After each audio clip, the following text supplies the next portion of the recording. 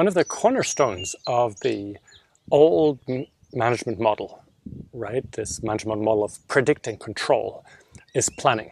Right? If we try to predict and control the future, the best way to do that is to have a very clear plan with lots of milestones and know exactly what we're going to do for the next year, or even better for the next 3 years. And so it feels natural to say, okay, then when we go to sense and respond, then we'll throw planning out, right? Because planning is basically bad. Planning is sort of the old world, and that's obviously too simplistic, right? And so that's one of the frequent misunderstandings that I've stumbled across. Planning isn't bad. The problem about it is two things: is over planning and believing our plans, right? And I want to dive a little bit deeper into these two problems, right? The first one is over planning, right? We tend to fall in love with our plans, right? And our capacity to plan. And so we make all these plans in situations where we don't actually need to plan. So the real question is, what is the minimum amount of planning that your business really needs, right? And in most cases, you'll be surprised by how little planning you need. To give you a personal example, I did years ago a huge renovation of what was basically a disused sort of workshop industrial space into what would become the place I used to live in. And so it was a huge renovation, at least for my scale. And at first I wanted to have a very detailed plan. So, everything that was going to happen, just to see when will it be ready, and to be able to sort of track what, the contractors would do and the people who were working to help, me renovate that space. And then I realized that makes no sense. I can make all this detailed planning, for every week for the next year and a half. And of course, within no time, this will be outdated. And it will just put this huge stress on everybody, on me, and people, and so that doesn't make any sense. And so I started thinking, what is really the thing that needs to be planned for? And I realized that in that whole renovation, there was only one thing that I needed to plan for, right? And that was the building going to be closed? So were the windows going to be in place before the winter?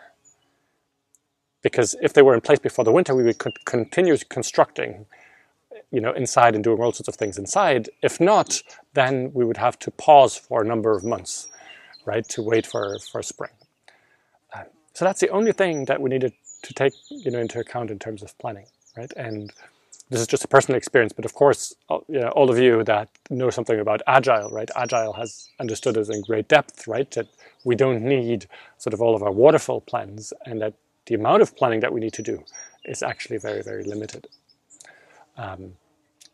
But still, some planning is needed, and that depends on your business, right? If I take one extreme, like Beardsorg, they need to do very little planning, right? But if you take, if you're building an iPhone, the next generation of iPhones, there you probably need a lot of planning, because, there's just these hundreds of components that come together from hundreds of suppliers, and they all need to be, to come together at the right moment for production to start. So there you need more planning. But the real question is, how much planning do you need, and what's the minimum amount of planning, so that we don't, fall in love with our capacities to plan and the sort of the beautiful waterfall charts that we can make. And the second question is, can we, not actually believe our plans? The problem is, if we believe our plans, then we stop listening, right? So the whole notion of predicting control is, I've predicted the world now for the next 3 years, so I need to stop listening.